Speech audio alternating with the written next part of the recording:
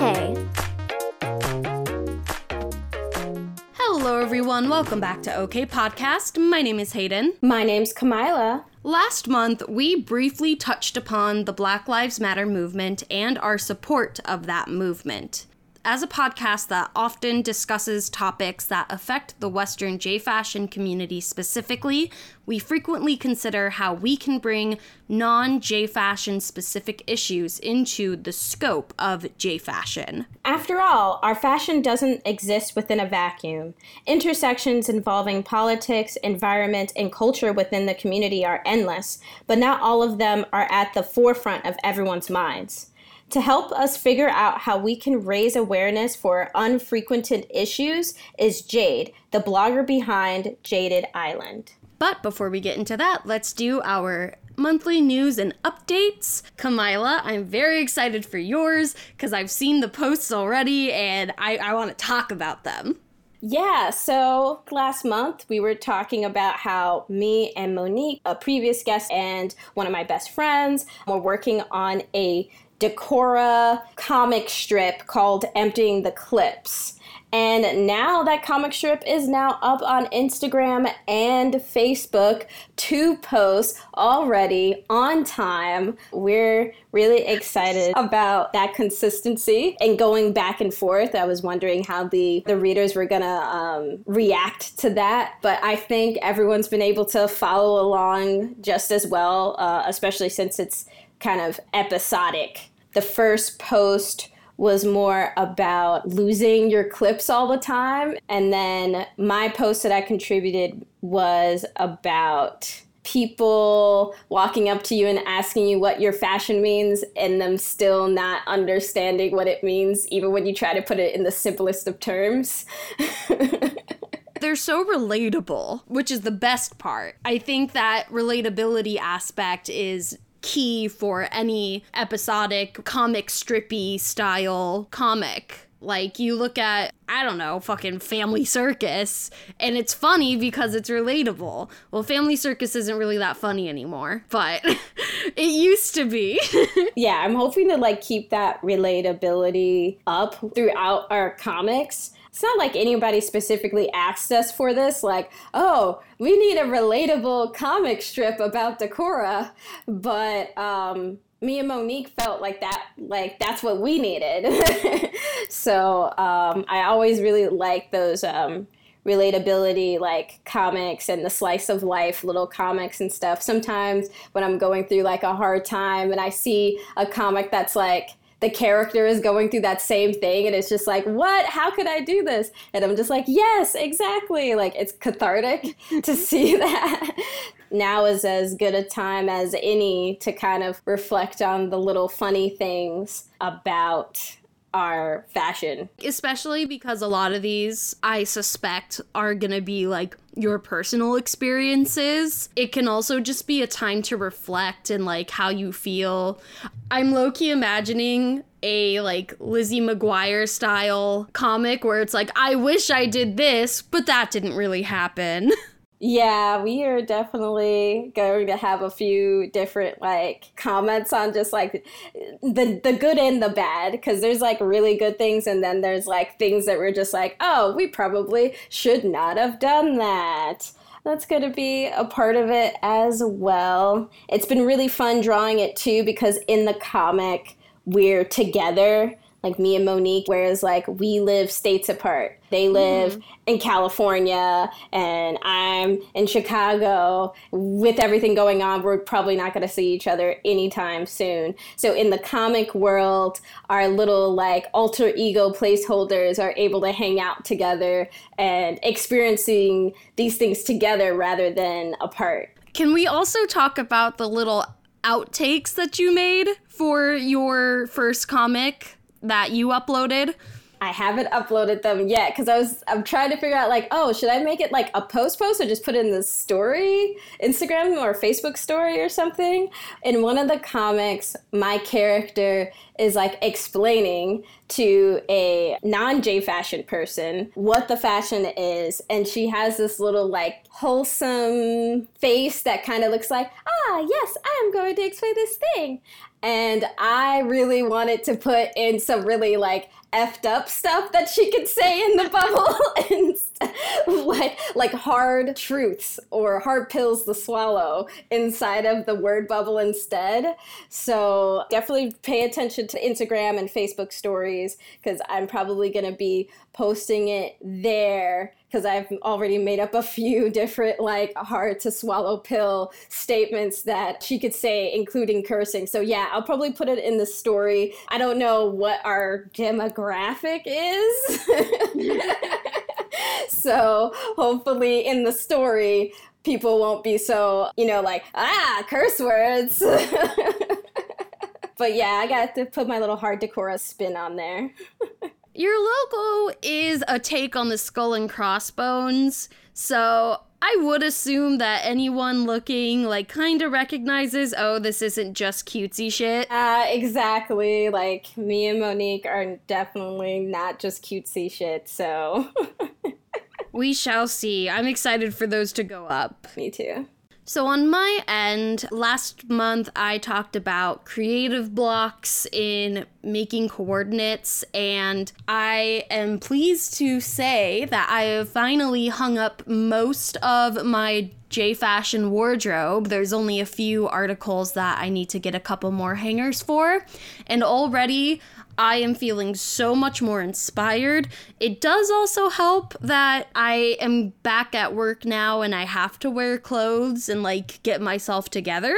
But now that things are all hung up and I can see everything, things being on hangers makes it easier to try out different layerings of pieces. So already the inspiration is flowing. Last night, I came up with 3 new cord ideas just by looking at it, because I would pull an item out. I'm like, oh my God, this would look so good with this. Why didn't I ever think of that before? Why? What the fuck? And it's because all of my items were folded in drawers and some of my items were hanging up, so I could never see them all together. So now that it's all hung up, I am finally able to really get those good, unique, and fun and interesting cords out, and I'm very, very excited. Still don't have a place to take great photos, really, but that'll be phase 2, and we will get there someday. Who knows? I mean, Chicago is now in phase 4 of reopening, which I've forgotten the meanings of all the phases. But yeah, I am very interested to see Hayden's phases, as, I'm thinking that maybe I'll get like a little rug or like a runner to put in front of my closet, and then just hang up a bunch of art on my closet doors, because they're like sliding wooden doors, so there's no worrying about pulling off a poster and the tape ripping off paint. That may be an idea, just so I don't have to constantly go outside to take pictures. We'll see how it goes. We'll see. Besides, my own little personal coordinate positivity, we vaguely touched upon this last month. Our Patreon is almost at its first goal, which is extremely, extremely exciting. It has been our goal to get enough monthly patrons to, 1, sustain us on SoundCloud, and 2, finally open up a website for the podcast, which would help us be more searchable, and we are almost there. Our goal is $45 a month. We are currently at $42 a month, but there are like patron fees that come out of that, so we're more at like $40 a month.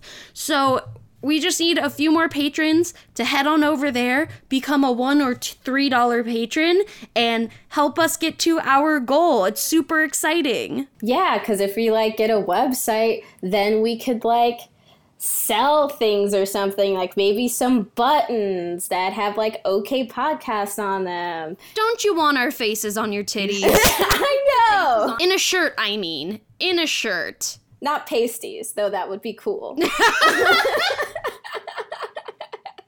So please help us be able to do that, because we definitely want to be more involved and communicate more with you guys. I am also starting a once per week, once bi-weekly post on our Patreon. I missed the last week, I think, because things got weird and I started work again, but I'm starting to post more often on there, getting more community interaction, so if you want to chat with us, feel free to hit us up there. And I am getting caught up with patron content. Every so often I kind of slip a little bit. Thank you guys for being easy on me with the pandemic, because that just kind of threw a wrench into all of my progress, because I got caught up and then I got depressed for a good 2.5, 3 months because life is in shit. But I am getting back on track. Now that I'm getting back to work and I have a semblance of a schedule, I am feeling much more motivated to do stuff, and we are coming together. This year has been a shithole roller coaster, but we have some toilet paper with us. Don't worry. We're gonna salvage what we can from it. Yeah, and another thing I wanted to add as an update, I know it's already passed, but the J Fashion Noir event that I was a part of, it was being hosted through the J Fashion On Demand Twitch, which has been doing some other events too, like in collaboration with Teco and in collaboration with Paradiso. So I'd keep an eye on that channel. It was really cool. We had like a indie designer panel that featured me, Moss Badger, Samantha Ray, and Lilith et Adalia. And then I also hosted a Black J Fashion Confidence with Hard Decora panel, and there was also a Black Garu guide, and then also Dali Momo. She was also a part of this event as well, and I think that J Fashion On Demand is doing some other like mini panels and stuff like that as they come up.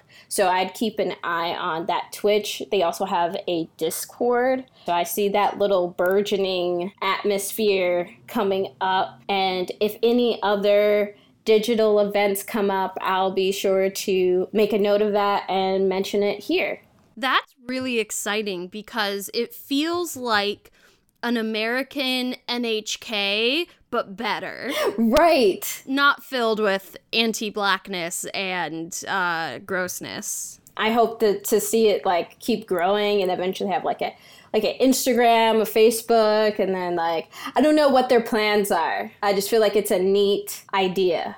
You know, I feel that panels are a little bit better of a medium than meets for live streaming, just because there's a bit more cohesion, and I think having an outline or a schedule makes things run a little smoother and it makes people feel a little more comfortable, whereas meets, it's just very nebulous and it feels like people are pressured to talk, you know? Right, yeah. And because there's no activity to do on the online meet. So It's just like, oh, what are we to talk about? Or if we don't want to talk, what are we supposed to experience? So I feel like, yeah, the panel is probably way better suited for online. They also use the event to raise, I think, about $1,000 for the Okra project. It's a good cause, and it gets a good amount of people looking at the panels and the videos and stuff like that and getting involved. I'm really excited to see more stuff, and maybe we can be involved. Ooh, yes. Need to get in there. And without further ado, let's head on over to our commercial break. Hey y'all, it's Hayden. It's Kamila. We've talked a bit about how OK Podcast is a labor of love for us. Yes. Neither of us get paid to create this content, and we make it because it's important and we love to do it. Yeah, doing this podcast does take a lot of time and a bit of money though. Because of that, we would like to tell you about our Patreon. If you become a monthly Patreon at any level, you'll get to contribute questions to our monthly guests. And if you donate at the $3 a month level, you'll gain access to our bonus patron content, which has special interviews with our guests. Like what it's like to be in a garusa, switching styles, and tips on modeling in Japan. There's absolutely no obligation to become a patron whatsoever, but we would greatly appreciate it. So thank you so much, and now back to to the show. Woo! And welcome back. Today we are going to be sitting down with Jade to discuss awareness. Jade is a Maryland-based magical girl, and she is the pink energy-inspired writer behind the social media platform Jaded Island. Her work is based on the perspectives of a kawaii black femme sharing personal narratives and storytelling in all forms. She is invested in the narratives for black femmes, kawaii lifestyles, and creative writing. And her work can be found at jadedisland.com and on social media at Jaded Island. Hi Jade, how are you doing today? I'm doing okay. I should ask how you guys are doing, actually. Things have been really crazy, and you guys were the last people that I interacted with before everything went down with the pandemic. I think overall I'm doing all right, just rolling with the waves as best as I can. That's a good way to put it. I feel like I'm in the same boat as you, Hayden, as far as, like, in the beginning, I felt more like, oh, yes, this is great. This is going to be, well, not great, but, like, I could see the pros in it and try to enjoy what I could from the shelter-in-place experience. And then now I'm kind of like, okay, so, yeah, that's cool that I have time to draw or something. But what feeds into my creativity is experiencing things. Seeing really cool scenery, hanging out with people, traveling and stuff. So it's kind of like, oh, okay, so I'm not really, like, feeding myself in that way. I'm also just very much craving social interaction at this point. You know, now that we don't know, like, when we're going to be able to, like, hang out with people anymore, it's, like, becoming even more mind-numbingly boring, and the grieving is really starting to hit me now. Like, I didn't experience much grieving at the beginning until now, so a late bloomer in that regard. I think in my case, my problem was, as an introvert, I overestimated how long I could be an introvert in one space. I didn't realize how much I relied on going out as a way to challenge my introversion and, like Kamila said, to experience things. It's kind of hard to be an introvert when your next Netflix queue is almost empty because you've watched everything there is. No, it's very scary that my watch list has gotten so small. Yeah, I'm on Catfish right now, so... Oh, God. I'm just on trash TV at this point. And making up anime versions of Catfish stories. So, yeah, so that's probably my next outlet on Wattpad. Oh, this is the perfect time for any writers to do fan fiction and to get their novel done. I say that as a lecturer to myself because I should have gotten way more work done, but oh, mood. It is what it is. Same! My novel should be, like, so much further along, and I haven't touched it in months. I call it the pandemic creative block, because that's what I've been experiencing for most of it. I was just like, wow, pandemic, I guess I can do things, and then I just don't do things the entire time. So, when and how did you get into J-Fashion? Middle school is where I had my first taste of it. I peeked at it. It, like, popped up in my life. I experienced it through anime first, and then I kind of, like, looked into it. I think the first thing I watched with J-Fashion was about Gyaru. There's a documentary that popped up that I never found ever again for some reason. I've been looking for it this entire time. But in 2018 is when I actually started dressing in J-Fashion and other alternative styles.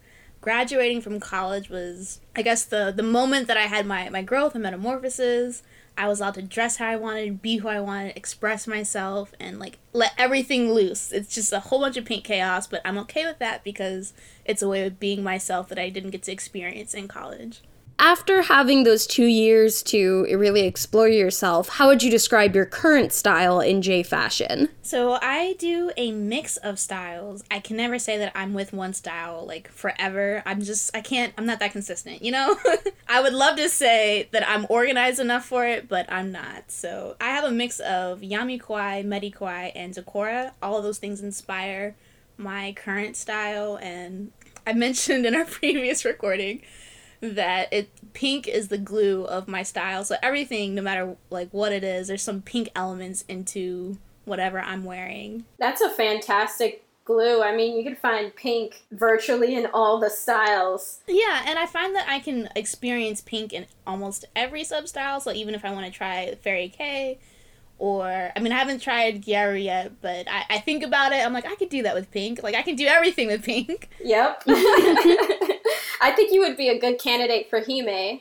I've been looking at Hime a lot more lately because it's been popping up on my feed, and it looks like something that I would do very well at. I also really have a deep love for gothic fashion, so I have so much black clothing, but you would never know that because all of my pictures lately have been pink, and I could always go back.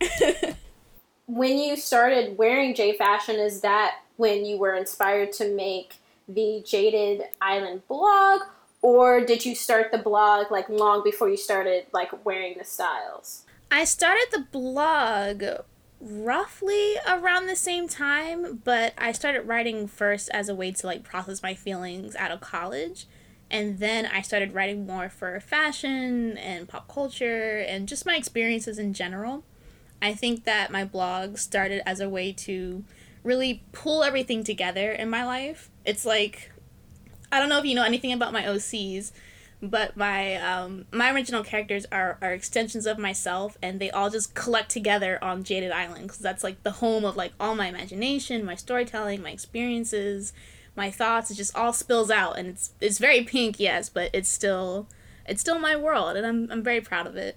Jaded Island is literally Jade's Island. Yeah, exactly. It's a clever little nickname that I came up with, and I've been going by that handle for a few years now, and I haven't like deviated away from it yet. So that's important. So you kind of just like started it as a literal blog experience of just like, yeah, I'm feeling these things about being out of school, and then eventually it came into, I'm really interested in alternative fashion and J fashion and things like that, and I'm going to write more about those topics. Yeah, so Jaded Island is really just, it's a really big experience of radical self-love and digital expression. There's a lot of history about my writing that is very like off the pages. Like, I've been writing for a very long time, and I've had previous blogs before Jaded Island, but Jaded Island I would say would be my last, because it's what everything led up to. It's like the domino thing. Creating this platform has been like the accumulation of that journey, and I can see all my growth and all the skills that I've learned in this one space. So it's a big pink bubble, but it's my passion. It's my dream.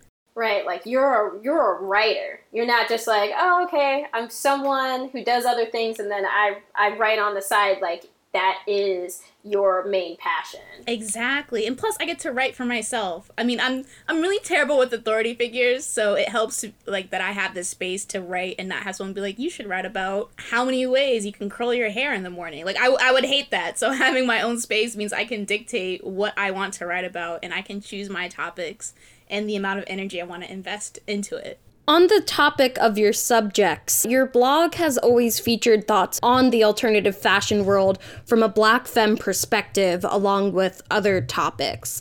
With the recent international protests against police brutality in the US, how did you go about raising awareness for the Black Lives Matter movement in relation to the kawaii fashion community? You know, J fashion is a very colorist and East Asian centric fashion and aesthetic, and having a Black femme perspective on this, it's an intersection that is very important. So how did you try to raise that awareness for BLM in relation to kawaii fashion? So it's so weird. I have this platform, but I'm so used to working locally and person to person in my immediate community that I really forget about how much information is out there for different movements, but specifically the Black Lives Matter movement. And there's an overwhelm of information right now for that movement and many, many others. When I started thinking about how much information was out there and creating that accessibility, I was like, I have a platform, I have a skill set, and I have a voice, and it is important to use that to help bring awareness to the issues that are a problem both in our smaller communities and then, you know, global, because we're now seeing international protests. That means that, like, this is a very big thing. The quote that really sticks with me is that anti-Blackness is the only thing that's universal on Earth right now.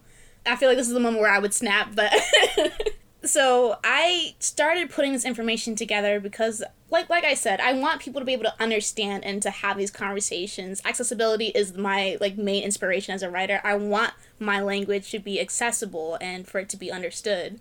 It's less about having work that is academically superior to everything else in the land, because that's not really important to me. I think what's important is that the story is going out there and that it's spreading, and that people are starting to understand and see a different perspective. And that's impactful, it's important. When I started creating these resources and opening up these spaces for conversation, I realized that this is what I do as a writer. This is what writing is. We create history because we're telling that story. We're a part of this process because you need people to be this is what happened here and then, and these are the people who were impacted. This is how it led to this and that. And that's just me being really grandiose about writing. I get really nerdy about how powerful storytelling is, actually. So you can stop me at any point. So you basically incorporated it into your main purpose in your writing in general. Like you were saying, you're a storyteller, you have a specific skill set, giving a voice to certain things, and you just continued to do that based on what's going on in the world. Just because your blog is about kawaii fashion and pink energy doesn't mean that it's not also being affected by what's literally affecting you in the world. Yeah, exactly. I think people kind of forget how many people make up the alternative fashion community. There's so many different types of people in that space now, and J Fashion has grown. We see this online, on social media.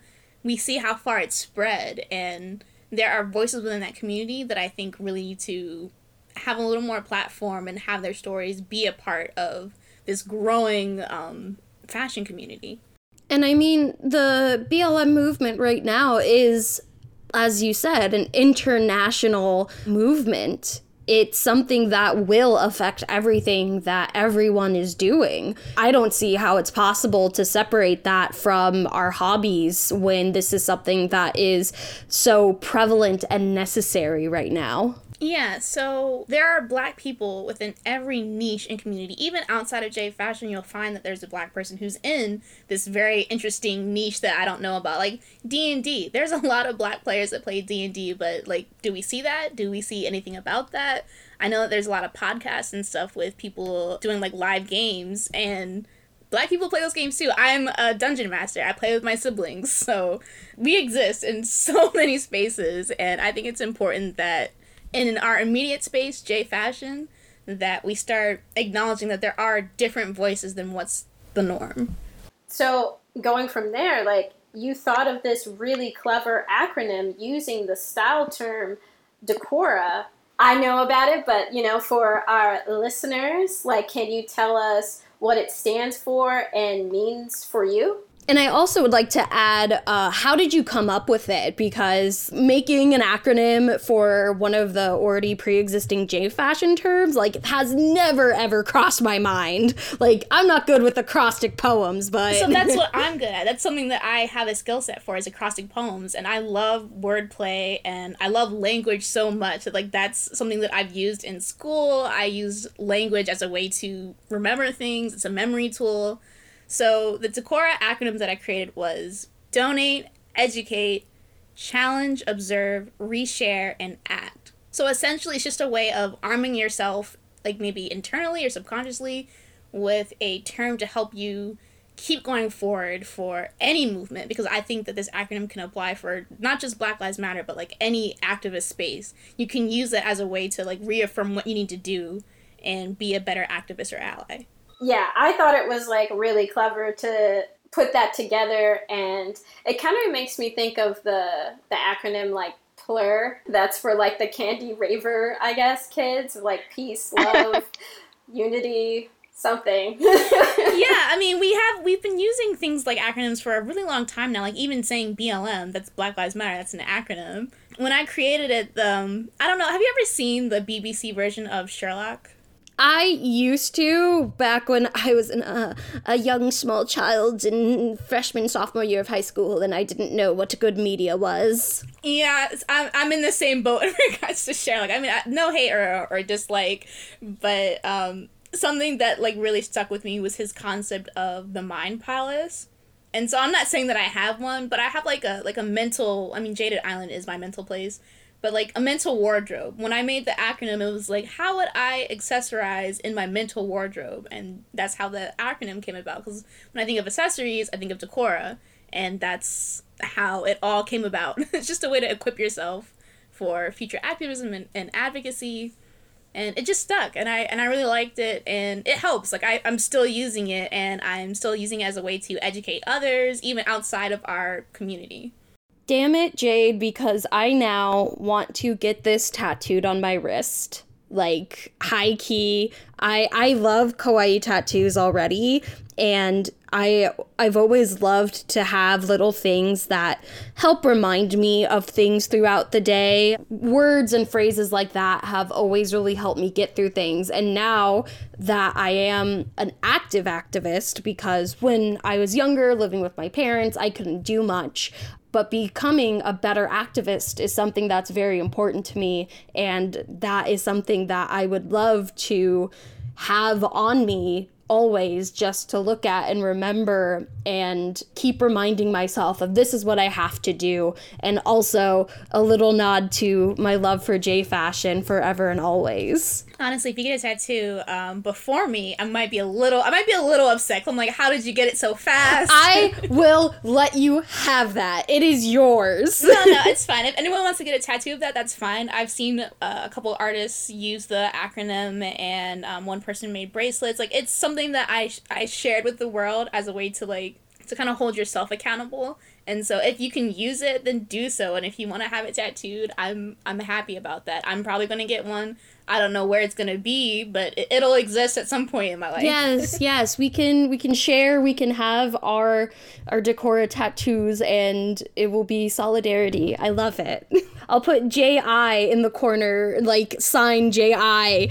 to have you always on me and always with me. I feel like my mom would lose her marbles if I told her that someone wanted to tattoo a quote of mine on their body forever. I feel like she would just not believe me at all. Well, I will be proof. So why do you think it is important to translate the general BLM message to the Kawaii calm language? Like I said, this wouldn't have been something that I even thought about coming up with a acronym for it, like relating back to the Kawaii community. For example, creating the Decora acronym and the quote, "Until you start protecting Black lives from this violence, nothing in the world will be kawaii." It's funny you use that quote, because I think my first one was, I'm so terrible, but like, it's because I have patience for the world, and then I also have impatience. I said, bitches and bows are mad silent right now as if Black alternatives don't exist in their community. I think I was just frustrated because I was seeing so much silence, and I wanted a way to like, not like scream, but like maybe like hold up a sign and be like, hello, Black alternative people exist, and there's so many of us, and this is so important because this is a human rights issue, and it needs to transcend past everything. Like we're in a space and we're in a time where social change is like really, really important because it's 2020. Things need to change. And so I translated the movement in a way that was accessible to the community because I believe that language has a way of connecting people. And I just used something that was relevant to share my feelings and what I want to see different in the world. And I think that a part of that came out of the fact that, like, we do live in a very visual world where we're beautiful to look at in the J Fashion community. Like, we're just so colorful and vibrant. But sometimes there's, like, a disconnect between aesthetic and reality. And knowing that, I had to find a way to bring our worlds together so that it would kind of just rile it up a little bit. Start the kawaii ride in a way. The fact that like a lot of the J Fashion styles include pink and bright colors and primaries and things like that. And for some reason, once you start wearing those colors, people don't think it's like serious. You think we don't think about these things. Yes. They think we're like children. They think like, whereas like if you wore like say punk clothes, that's connected to like, yeah, this is serious, revolution. But wearing the pink and the colorful clothes, you can't be like that. Like it's like, oh, that doesn't have anything to do with that. that's not true. Like, that's not true, and it's not fair to us wearing the fashion, because I think a lot of us do have revolutionary minds and goals and things like that. And I just think, again, using language to connect the visuals in our community to that sort of like activist language is like, yes, we need more of that. My frustration is, one, with outsiders for not knowing the activist roots of J Fashion, and insiders forgetting the activist roots, because J Fashion started as a way to rebel against Japanese beauty norms, and that is inherently feminist. That kind of rebellion is in our roots, and we cannot forget about it. I get so frustrated when outsiders hear people in the J Fashion community talk about such serious issues and get surprised. It's like, oh, I thought this would all just be, you know, crumpets and tea and macarons. And it's like, no, this is feminist. I am dressed the way I am because and for feminism. And we've said this before on our show, I think, and I know Kamila and I have discussed it many times with our friends, but our show has gotten criticized before for being political and for being so outspoken about these issues. And it baffles me that people can forget about where we came from and forget that J Fashion is inherently political, and that all alternative fashions are inherently political because they are alternative and they go against the norm and they have a statement to make. Exactly. I just want to scream it to the rooftops. Like, many cups of coffee into the late hours I've spent like writing about how we have a lot of community issues within the alternative fashion spaces that need to be addressed and talked about, but we kind of lose track of having these discussions because we're so focused on our visuals. And I want to see that change, and I'm working on seeing that change. That's what I write about. But I'm just one person. We need more kawaii journalism out there, you know?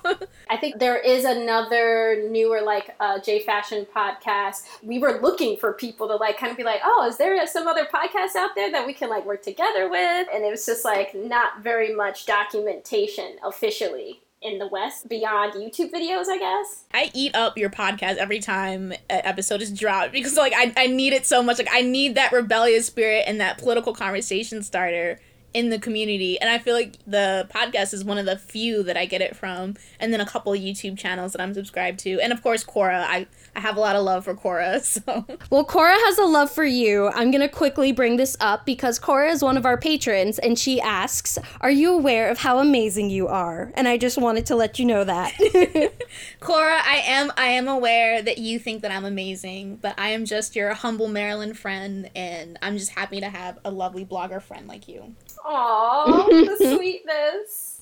Quickly bringing it back to something that you said, you talked about people making change within the J Fashion community, and I really resonate with that because as a media and content maker, media and content can only do so much. We can raise awareness, we can document, we can uplift other people's voices, but I recognize that we aren't making a lot of tangible change. We're changing minds, we are conversation starters, but I want to see and I want to help other people start making that change, whether it's people helping others who are disabled in the community and helping them find better shoes or make better shoes that help them when they're walking, or making kawaii walkers or stimming devices that are kawaii, or more kawaii hijabs, just making things accessible.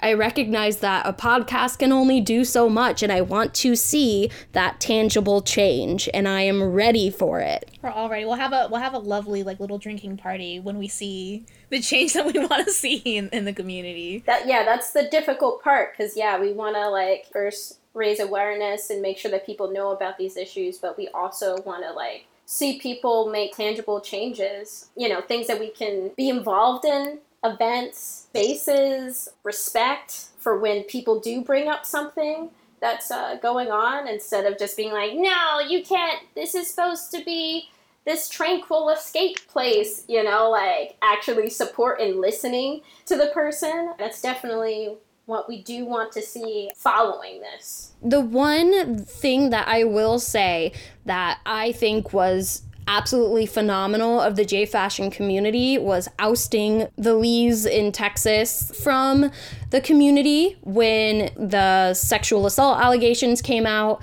and then the DMCA that they gave Tyler from Scarfing Scarves. The Kawaii and J fashion community went in on them, and that was tangible change, and that happened when I was first coming into my J fashion journey, and that was what convinced me, you know, this is something that I want to be a part of. This is tangible change, and these people are active and they're trying to make our world and our community a better place. What has been the response to your activism from the community so far? I've looked at some of your posts and seen some of the responses, but I know you have a more first-hand opinion on what's the overall response that you're getting. I think I would consider it mixed response. It's like both positive and bad. Some of the positives is that people are inspired to share resources and share the work. Like in case of the Black Lives Matter movement, sharing my work is a part of like the Amplify Black Voices tag. So that was very important, and I really appreciated that a lot, that people were reading my work and engaging with it. Another community created their own acronym inspired by mine, the Be Idol. I'm not too deep into the Idol community, but I recognize that that was their way of, you know, being a part of the social change. Outside of that, I've gotten a lot of questions. That is very energy taxing for me to answer all these questions all at once, but I do my best. I have patience for education, but not patience for ignorance. There's also empathy. Like, I would say that there's also a lot of empathy as well. People that are in the Black alternative fashion spaces have also talked with me one-on-one, and I've had moments of grief and mourning with members of the community, and it's both beautiful and heartbreaking that we share this experience, and that we see that, like, we're all sharing this space, and some people are just catching up to that, you know? I'm frustrated that you've been getting any negative response at all, and I want to smack people. Honestly, it would be appreciated, because, like, it's exhausting. I've never had so much social media interaction in my life, and I'm seeing comments that are less than enthused about my activism, and that's exhausting for me. And it's a lot. It's very heavy, and I have more days when I'm crying than not, and I'm barely getting through. Just have coffee, my little journal, and a couple issues of manga to help get me through things. Yeah, definitely. Because once you start getting a lot of attention, it goes out of your, like, circle and into the circle of people that, one, do not know you at all as a person, and then, two, they feel defensive because obviously they're the people being silent, maybe, and they're like, what is she talking about me? She's saying that I should be saying something, you know, and it's just like... Yeah, I mean, within our own community, I saw a few comments, and I was just like, if it doesn't apply to you, then it shouldn't make you angry. It should actually inspire you to be like, yeah, this person's correct. You shouldn't have to deal with white tears. I've been dealing with a lot of it. I'm not gonna censor that for this podcast. I've been dealing with a lot of white tears since people started seeing more of my work, and I've been writing about being a Black femme and that experience for quite some time. So, like, this work is not new to me,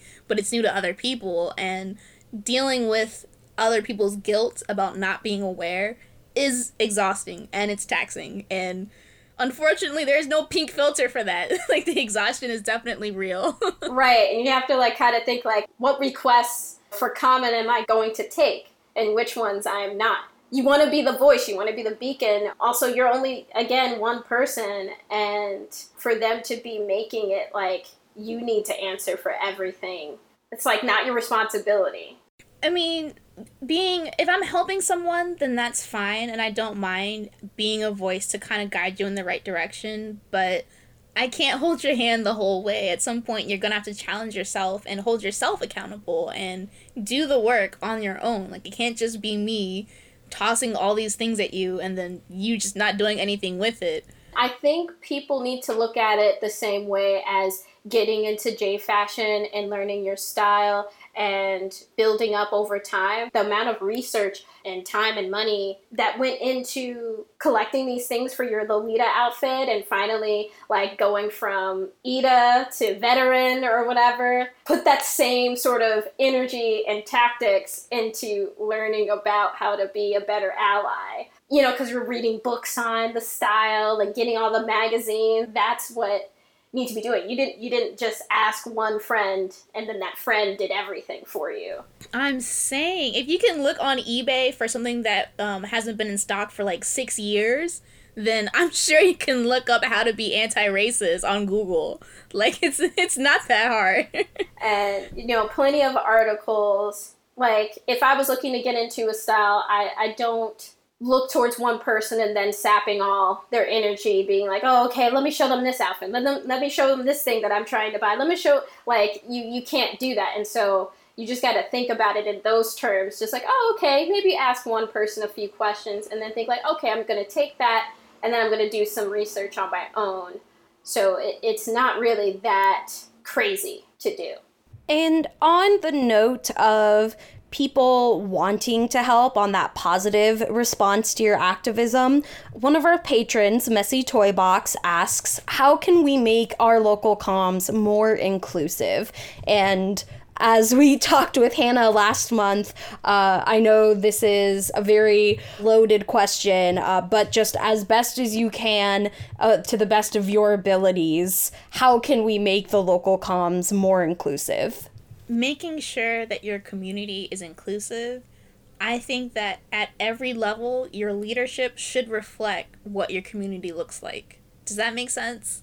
When creating a community, and my friend Roxy with some Moxie was telling me, she's like, you're really good at drawing people together and creating community. And I told her I think the reason why that is because I'm really invested in creating brave spaces, not safe spaces. There is a difference.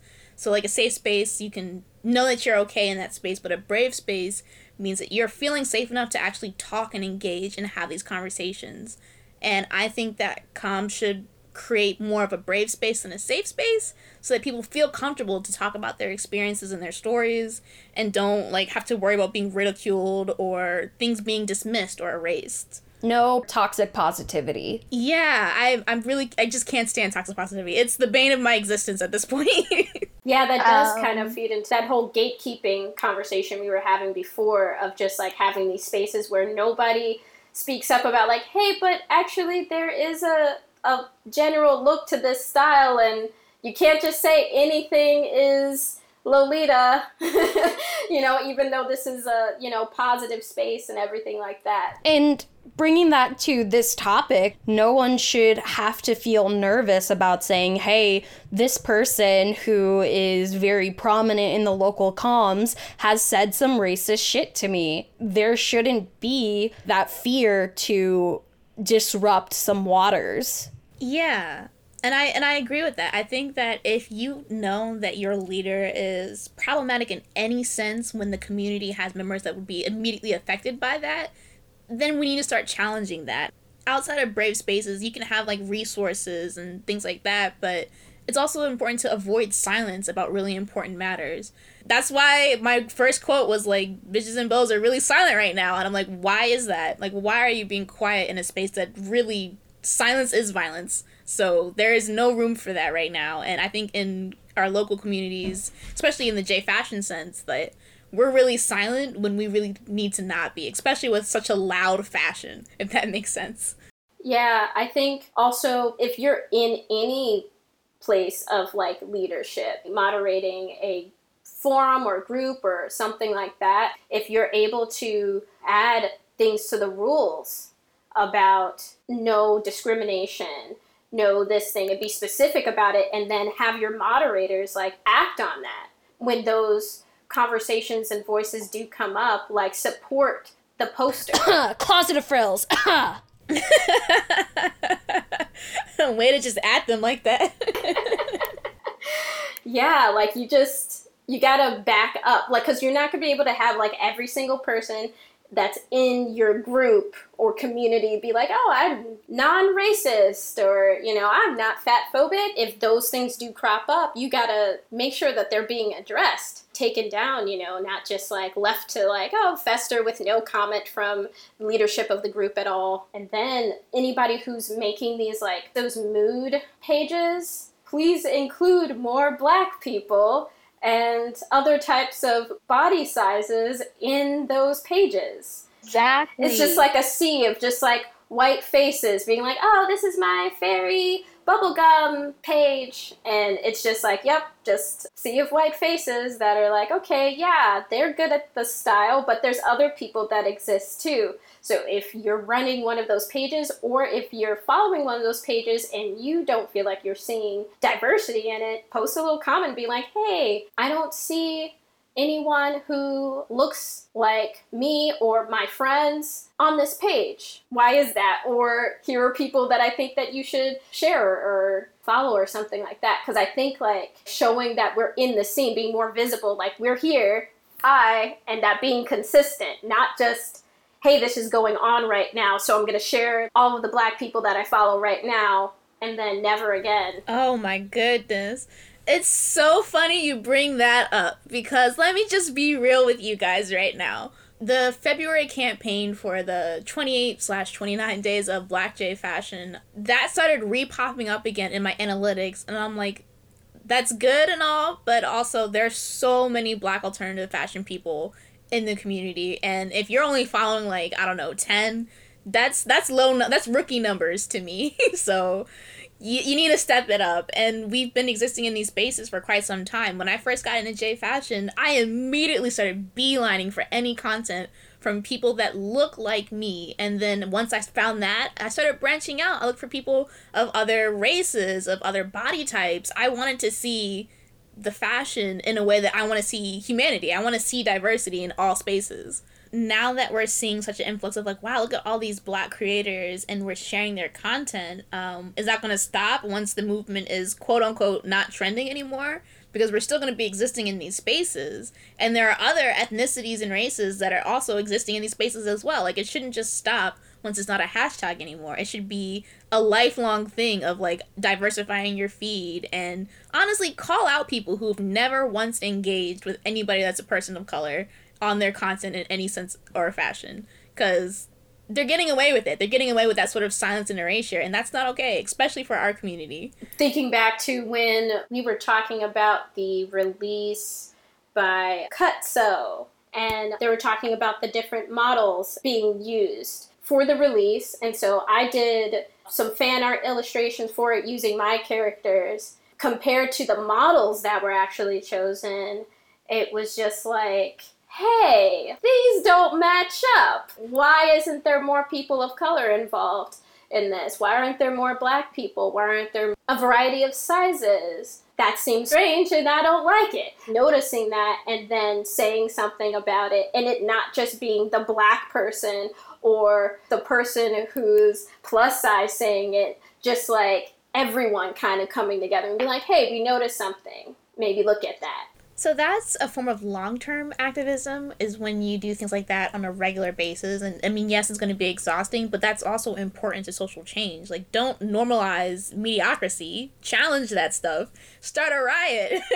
So I think that's kind of a way of like keeping things inclusive, just noticing, being more aware of your surroundings. Making sure, as we said, you call stuff out and you take action. Don't forget that A in Decora, because all too often people are like, oh yeah, I see it, and like, yeah, she's problematic, but I still like her stuff. And it's like, okay, but are you gonna like talk to them about it? Are you gonna like try to challenge that? Like, awareness isn't the stopping point. We need to do something about it. This would actually be a really good time to talk about performative activism, because that's the flip side of the coin. You could get right into that. What is that phenomenon and how can we avoid it? I don't want to be mean to the people who posted the little black squares, but I'll use that as the example. But performative activism is essentially activism or displays of advocacy that is very surface level and mostly done to increase social capital, because like I said, this is not a trend, this is a movement. Performative activism is basically just hopping in on that, like, that social clout train. And I don't need you to hop in on the social clout train. I need you to be on that long-term activism, not anything that's in the short term. So it's not just, sharing my work today, it's about the long term of it. And so to avoid performative activism, going back to the DECORA acronym, educating yourself is a way of ensuring that you're growing as a person for the better, challenging the people around you, whether it be in your smaller communities, at home, family, friends. That's important. That's a part of that process. What we're observing is social change. And when you're just doing it for like a week, that's not activism. That's just doing it for a trend or doing it for some social clout. It's more than a black square. It's so much work, and I understand that can be really exhausting, but it's important to know that these people who are affected immediately by this problem are dealing with it on an everyday basis. We are surviving, as a black femme right now, I'm surviving trauma, seeing this trauma every single day. It's an everyday occurrence, and I'm fighting because, like, this is immediately affecting me every single day. I'm fighting for myself, for my family, for my friends. Doing it for a week is not going to do anything. This has been a very long-term problem. We're at centuries, actually, if you really think about it. America has a lot of work to do. And it can be overwhelming to think about, like, because it's one thing to just get the general populace on your side, but it's another thing to actually, like, the systemic changes are rooted so deeply. We need so much support in order to make real long-lasting change. And my fear is that, we're starting to see the very tip of the iceberg of that systemic change. And my fear is that primarily white people and other people of color who aren't black are going to see that very tip of the iceberg and say, okay, we did it. We're done. People are going to become lethargic far too quickly, and things are gonna go back to, quote, normal, to how things were before, and nothing is going to change. And I cannot stand if that will happen. If that happens, I'm going to lose my shit. Yeah, one of my fears right now is that, like, all this work that I've been doing for quite some time now is going to be for nothing, because we're going to regress back into this sort of, like, stagnant pool in the J fashion and alternative fashion spaces, and that's a really big fear of mine. It's so rooted, like, in my soul right now. Like, I don't want to do this work and then tomorrow see that these people are still doing, like, the same shit just on a different day. I want to see change. I don't want to see performance. I want to see change. So what have you learned from your activism? Like you said, you've been doing this for such a long time. What have you learned from it and your blog that we can use to raise awareness about other issues that plague our community, whether it's ableism or colorism, racism, ageism, homophobia, transphobia? What are the biggest tools and the biggest things that you have learned up until this day? Social media is such a fickle friend. I think what's really important going forward for our community is to amplify the voices that don't get that platform. For any movement or advocacy that you do, make sure that you are sharing resources from someone who's closer to the source, if that makes sense. Something that really irritated me today, actually, was the best-selling book on, I think, Amazon right now is a book on racism written by a white cis man, and it's like, that's irritating. Like, listen to the voices from the people that are affected. That's what I've learned from this movement, like, right now in this present time, is that it is so important to listen to those voices and to continue to do so. And by doing that, you can have these conversations, you can be a part of that social change, and you can make this a very long-term, like, life thing. You can grow from this. Creating the acronym, yes, it's cute and also wildly important, but you can do the same thing. Whatever you need to do to make change, do it. Like, don't have it be just on one person or one podcast. You can take that step. If you can get dressed in the morning and go outside and take a picture in your cute little court, you can also do this. It's a lifetime thing, and I just hope that going forward, you let voices be out there that really represent the community. And don't be afraid to do things that you can't post on Instagram. Volunteer, write letters, make phone calls, speak to your family members, be active in a friend's life, supporting them when they are going through grievances about this. Not everything has to be a photo op. Right. Like, I understand that, like, we do live in a very visual community right now, but, like, even if it is a photo op, you can still use that to your advantage. There's one Instagrammer that I'm following, and she's dressing in Lolita, and she's holding up signs for the movement, and that's beautiful. I love that. Like, that's the peak sort of rebellion that I want to see in the world right now. Yeah, just be really thoughtful about what message you want to put out there and why you're posting this, and what difference you think that will make. Yeah, and I don't know what the future of this will, look like, because it's I don't want performative activism, but it's also how do I know that? So that is all the questions that we have for you today, Jade. Thank you so much for talking about this with us. I recognize that this is a topic that is very emotionally and mentally draining. So I from the depths of my heart, thank you for talking about it with us. Where can our listeners find you and your content? Everything that is Pink and me will be at Jaded Island. And Jaded Island is one word, not two words. It's no spaces, just Jaded Island. And then my website is www.jadedisland.com. You'll know you're there because it's very pink. And if you guys are interested in hearing more from Jade, head on over to our Patreon, become a $3 a month patron. We are going to be talking with Jade about decompressing and self-care after heavy activism. And with that, this has been OK Podcast. My name is Hayden. My name's Kamila. And I'm Jade. We will see you all next time. Bye-bye. Bye. Bye.